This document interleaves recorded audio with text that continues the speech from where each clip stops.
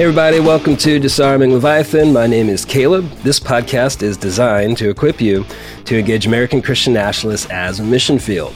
Today, I talk with author and scholar Robert P. Jones, who's the president and founder of Public Religion Research Institute, PRRI, and is a leading scholar and commentator on both religion and politics. Jones writes regularly on politics, culture, religion, and other topics for the Atlantic, Time, and Religious News Service. He is frequently featured in major national media such as MSNBC, CNN, NPR, the New York Times, the Washington Post, and Disarming Leviathan podcast.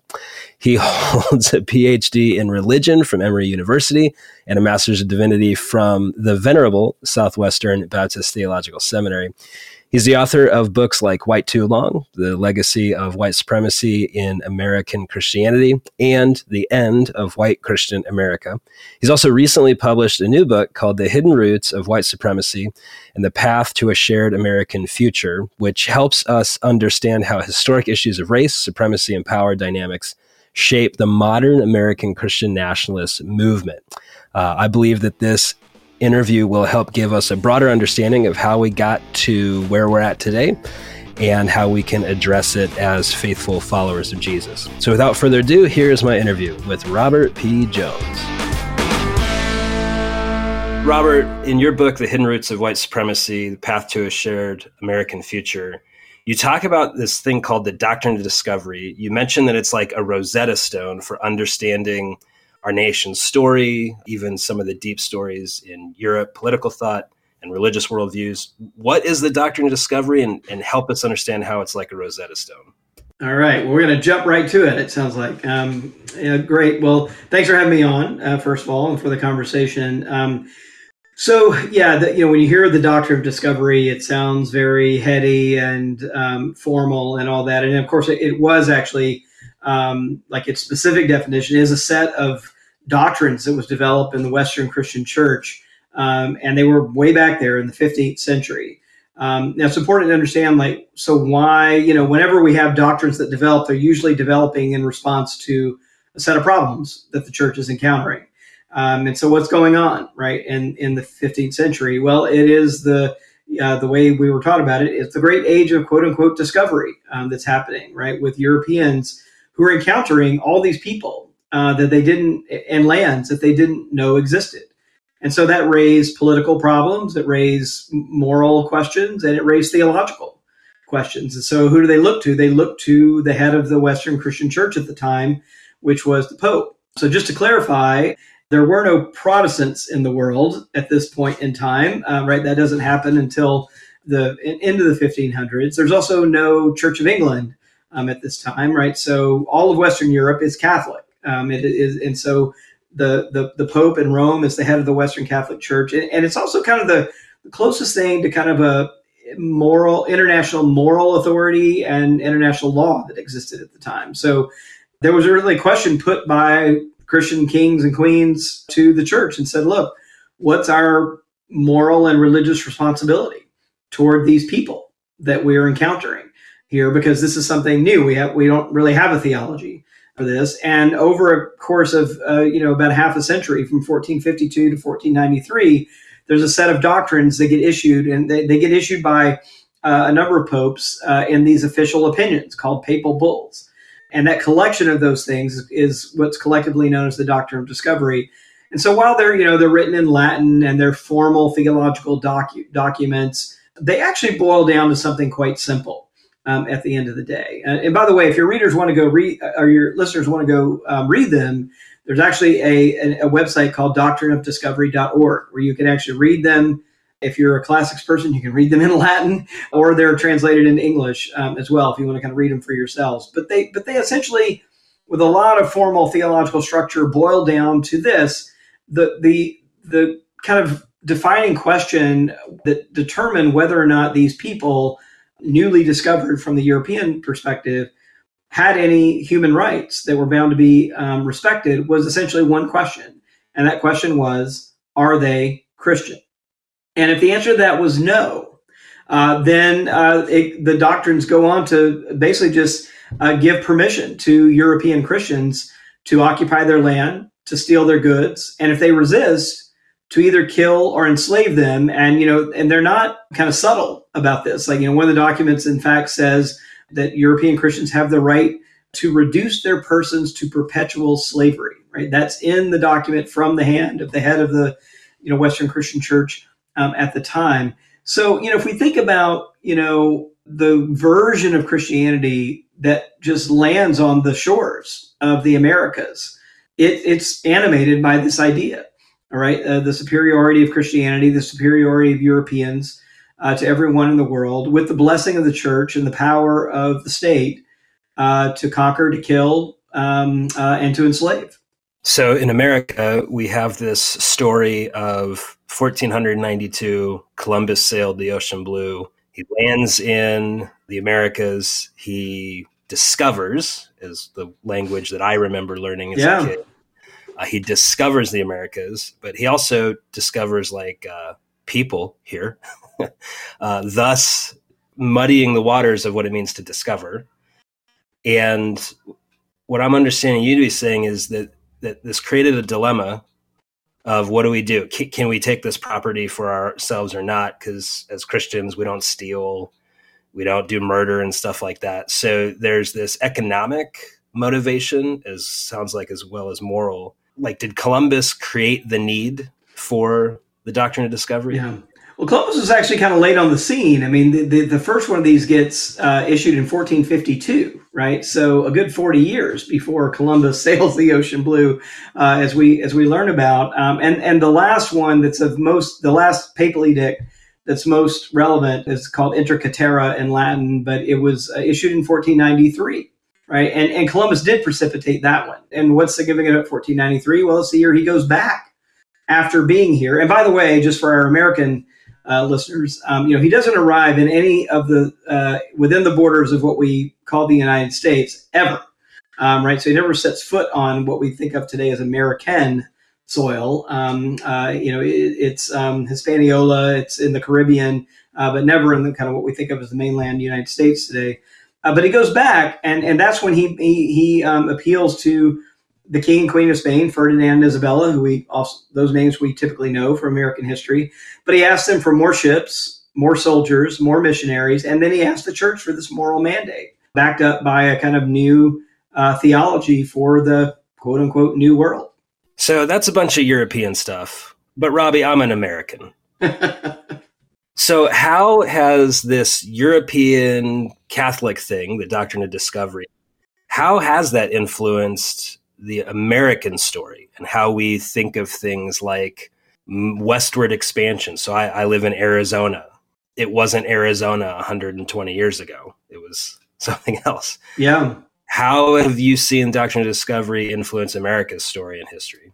Yeah, well, it sets up really the entire words that we have to describe this thing. Like we talk about manifest destiny, a new Zion, like those kind of language that also kind of tells us that it is in fact a kind of religious, like that language, new Zion, right, is straight out of the Bible, right? And so it's mapping this conquest, this kind of biblical conquest onto the new continent. Even things that sound sort of benign, like a city set on a hill from John Winthrop, for example, the early, British colonies. Turns out that, if you had asked the Native Americans at the time that lived near Winthrop what they felt about a city set on a hill, I mean, it really did mean death and disease for them. Violent death at the hands of Winthrop and the other colonizers there, and also disease that was spread from Europeans into indigenous people as well. So these, we've kind of developed a benign set of euphemisms, pioneers, these kind of, like I said, manifest destiny, to really describe what really is a very violent conquest and colonizing, right, of an already occupied land. And then it was justified, really in the name of, these people were called, in really bellicose language, again, in these documents of the Doctrine of Discovery, if they were not Christian, they were referred to as quote unquote enemies of Christ, right? This very bellicose language that again kind of set people up in this oppositional, violent stance toward indigenous people. So we have in our national imagination, like the Oregon Trail, cowboy movies, Dances with Wolves. Underneath all that is this idea that it's justifiable, religiously justifiable, to take the property because the people are enemies of Christ. Am I catching that right? Yeah, that's right. And as such had no rights to the land. And, this isn't just it's the theology, the Christian theology that undergirds it with a kind of moral strength, but it also gets incorporated into U.S. law. Johnson v. McIntosh in the early 1800s was a precursor to what came to be known in American history as Indian removal, right? This kind of policy of the federal government of pushing indigenous people off their lands. In the 1830s, it was mostly concentrated on moving large numbers, tens of thousands of indigenous people out of the Southeast west across the Mississippi River to places like Oklahoma, and they end up in Texas and Arizona and New Mexico as well. And so it was that, but then it just kept pushing, right? It kept pushing westward. And so, as we get statehood later in the Western states than we do in the Eastern states, but all the creation of those states, right, were about putting European boundaries around what was, and in many cases, was promised to forever be indigenous land. So you mentioned that some of these ideas were codified in our laws, even maybe in our founding documents. How might our founding documents have been influenced by this? Yeah, so I had all this, religious history, but I never really scrutinized how this shows up, even in our founding documents. We're quite rightly proud of the Declaration of Independence and for the principles, right, of freedom, equality, that are kind of throughout that document. But if you read the whole thing, you kind of get midway down and there's a whole passage describing indigenous people as merciless savages, right? And one of the grievances, actually two of the grievances that are espoused against the King of England in the Declaration of Independence have to do with enslaved Africans and indigenous people, right? So one of the things is the king is not allowing the colonists to expand beyond the west of the Appalachian Mountains, where the colonists want to go, because the king has actually reserved those lands for indigenous people. And they're complaining about that. And then they're also complaining that the king is allowing slave rebellions among them. Like, that's all in the Declaration of Independence, along with these higher principles. We get to the Constitution, even there, right? It explicitly excludes Indians in the document, even from the Bill of Rights and whenever it's talking about the rights of citizens. It also famously excludes women and counts, African Americans as 3/5 of a person, right? And then only for the empowering whites in the states in which they live. They can't vote themselves, but whites get basically themselves plus 3/5 of the African Americans who live in their jurisdictions to empower them politically. So I think we forget that, like, it's just all mixed up together, right? And I think that's one of the challenges, even for our day, is that we have these two traditions, a kind of proud democratic pluralism, that is, no matter what your race, no matter what your religion, you stand on equal footing before the Constitution and on equal footing with all other citizens. That's a very proud tradition. And then we have this other competing tradition that has been with us from the beginning and is still with us today, that claims that America is a kind of promised land for European Christians and everybody else is second-class citizens. So we've covered the 1400s all the way into the 1800s. And for many of us, that's in our imagination. It's just what we learned in history. It's the movies we've seen. It's the stories we tell ourselves. How do you see the doctrine of discovery manifesting itself today in our national conversations or our national imagination? Yeah. Well, I mean, one thing for, just our imaginations is that I think we've dulled our imaginations even to the things that are right in front of us, right? And I think it's particularly true for, Western states. You're in Arizona, but like, if you think about just the names on the map, right? Tucson, Phoenix. There's also Navajo reservations, right? And something like Fort Apache reservation, even, right? What is that about? And so if you start unpacking, those histories, it's right there in front of us, that it still exists, rivers, mountains, it's all right there. County names testify to the history that we try to kind of hold at bay, but it's right there, I think, in front of us. But it's also quite present in our current political conflicts. One of the really striking things that I note in the book is that you can actually measure the continued influence of these, again, like 15th century, 500-year-old documents in American attitudes today. So we asked on a public opinion survey this year in 2023, do you think that that America was destined by God to be a promised land for European Christians, where they could set an example for the rest of the world? And 3 in 10 Americans agree with that statement. And you could say 2/3 of Americans reject it, but it's still a sizable minority of Americans that agree with it. And here's the kicker, though, is that those they're not evenly distributed across our political space, right? That 30% is disproportionately white evangelical and Republican.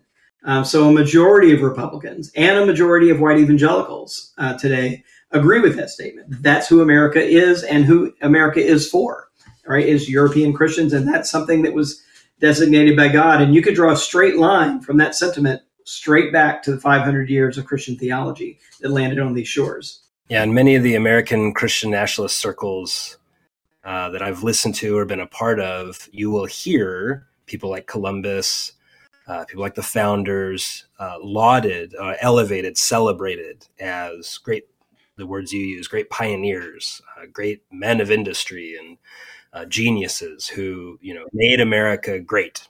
And somewhere, at least in their imagination, we've lost that greatness.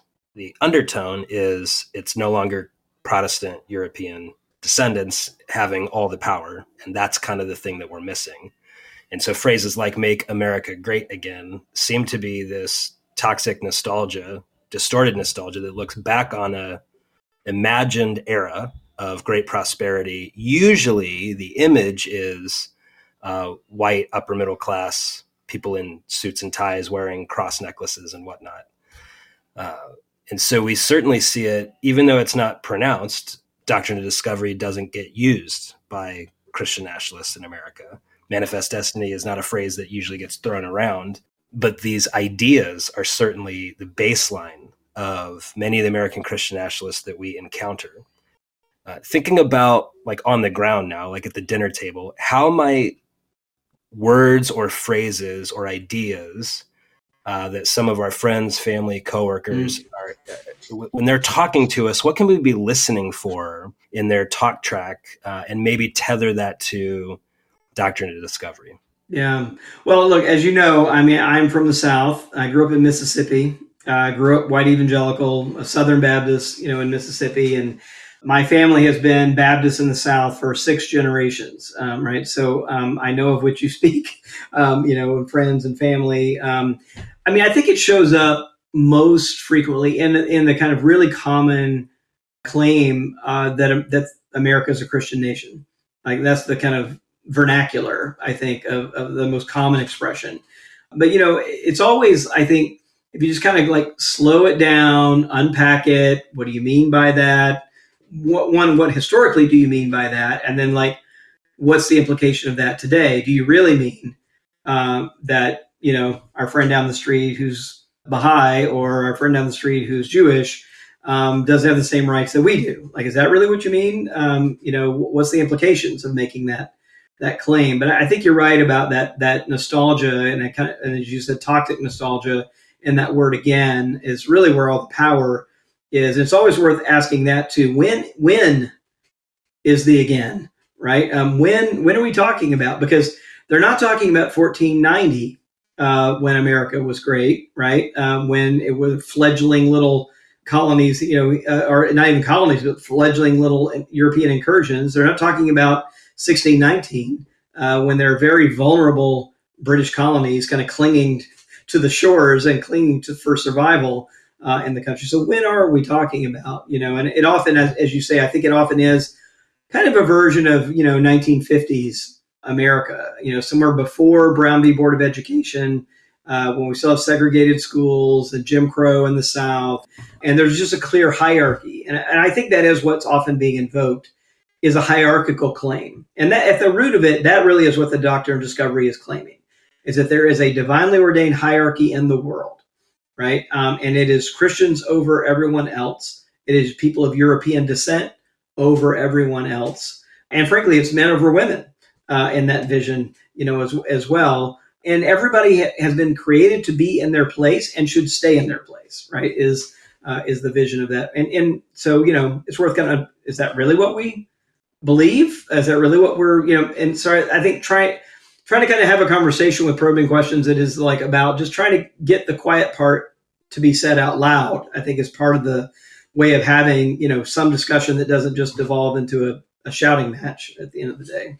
Yeah, we've got this desire, this really good desire for belonging and safety.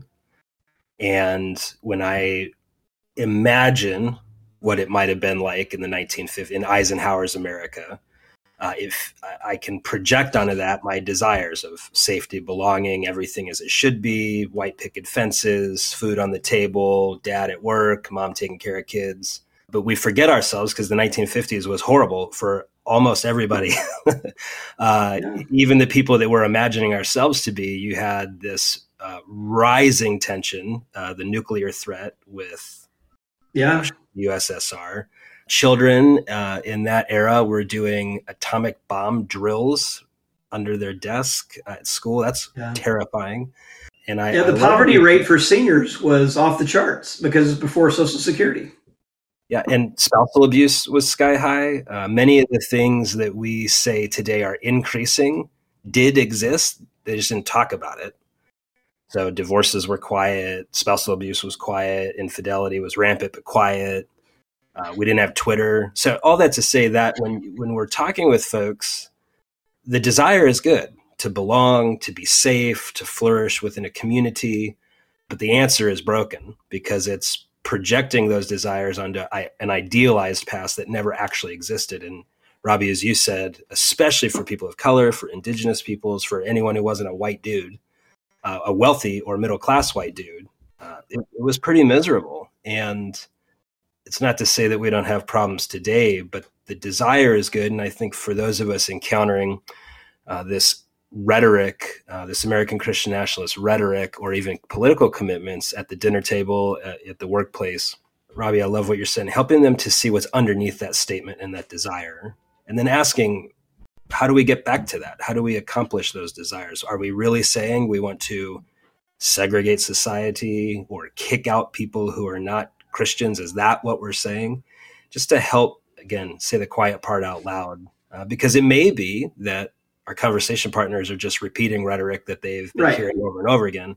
Yeah. And it's a borrowed conviction. It's not a deeply held conviction. Yeah, I think that's right. I also think that there's a lot of apocalyptic rhetoric, right? Like that this is the end of America. This is the end of the world as we know it. And there's a way in which it's not completely untrue. If you think that the world that they're talking about is a kind of white supremacist world, right? Where, particularly white, straight Christian men, kind of have the road open up before them and everybody else has to kind of scramble. It is true. But that's not a world we should be striving to hold on to, at the end of the day. And so I think being willing to sort of like say, okay, yeah, that initial fear we feel about that, those of us who are white and Christian, is not coming from nowhere, right? The world is changing. The country is changing, right? And white Christians are, in fact, only 42% of the country today, right? That takes some getting used to if you're used to being a supermajority in the country. But it doesn't have to be like a cliff we're about to walk over, right? It can be a transition. And in many ways, we can look for the promise of giving us an opportunity to reclaim, some of those higher principles in those founding documents we're so proud of kind of quoting, but things like equality, fraternity, right? Liberty for everyone, not just for the privileged few. Those are things we can all get behind. And I think in some ways, the demographic changes are calling us to account for whether we ever really meant it when we espouse support for those principles, or if we only meant it when it was mostly benefiting people who look like us. Yeah, and also as followers of Jesus, we're called to weep with those who weep, to mourn with those who mourn. And there really is something being lost.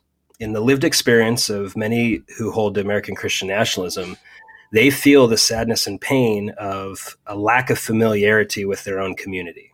I've been with people who have said, I used to be that I could safely walk down the street to the grocery store, and now that's over.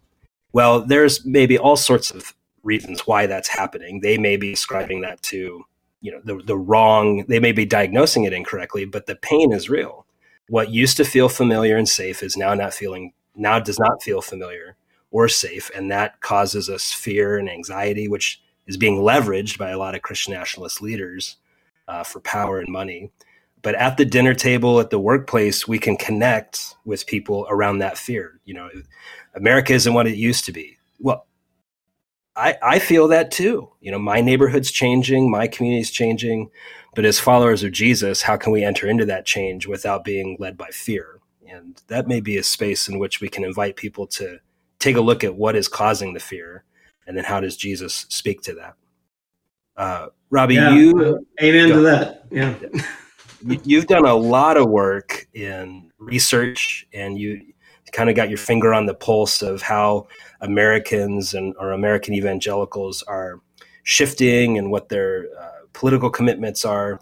As you think about specifically the evangelical church in America, how would you encourage the church collectively, those in the pews and those in the pulpits, to move forward in a healthy way?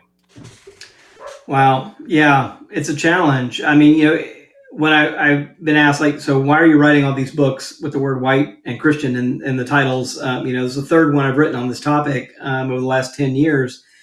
And I think it's because I just continue to wrestle, with it. And I continue to see the church, predominantly white churches wrestling, with it. It is going to be, I think, a multi-generational effort at the end of the day. We're not going to solve 400 years of problems in a single generation, nor should we expect to. But I think we've got really important work to do. And I think this generation can really be the one, I think, that can break the chain, right? And they can actually be aware of things that I think were so easy to be blind to in previous generations. There's a way in which, people living in those kind of white Christian suburban bubbles in the 1950s and 60s could kind of just stay there, right? But I think there's no the accountability, I think, for white Christians today is there. Like, there's no white Christian today that can possibly live in that kind of a bubble. And so, we're responsible for what we see. But I do think the promise really is not just a kind of, beating ourselves up, but, if you kind of take seriously this trajectory, that if we did allow the politics of empire and violence to take over Christian theology, right? Or we allow Christian theology to be in the service of those things, that gives us something actually really important to do, right? Is to disentangle it from those efforts. And that's like a noble thing to be proud of, right? If we're working in that vein. And it's a gift to our children and our children's children to be working in that vein. So I think we just kind of take a beat, take a breath, right? And realize that, actually the discipleship might actually consist of more than going to church with a bunch of people who look like us and hearing comforting messages every Sunday, or maybe being obsessed about our own sexual, sins, which is mostly what I think evangelical churches have done in my experience, and actually thinking more about the world, right, instead of just about ourselves. So I think there's a real opportunity here for something new. And goodness knows, if you look at young people today and their attitudes toward the white Christian churches, goodness knows we need something new because those folks are walking with their feet. I mean, today it's 4 in 10 Americans under the age of 30 who claim no religious affiliation.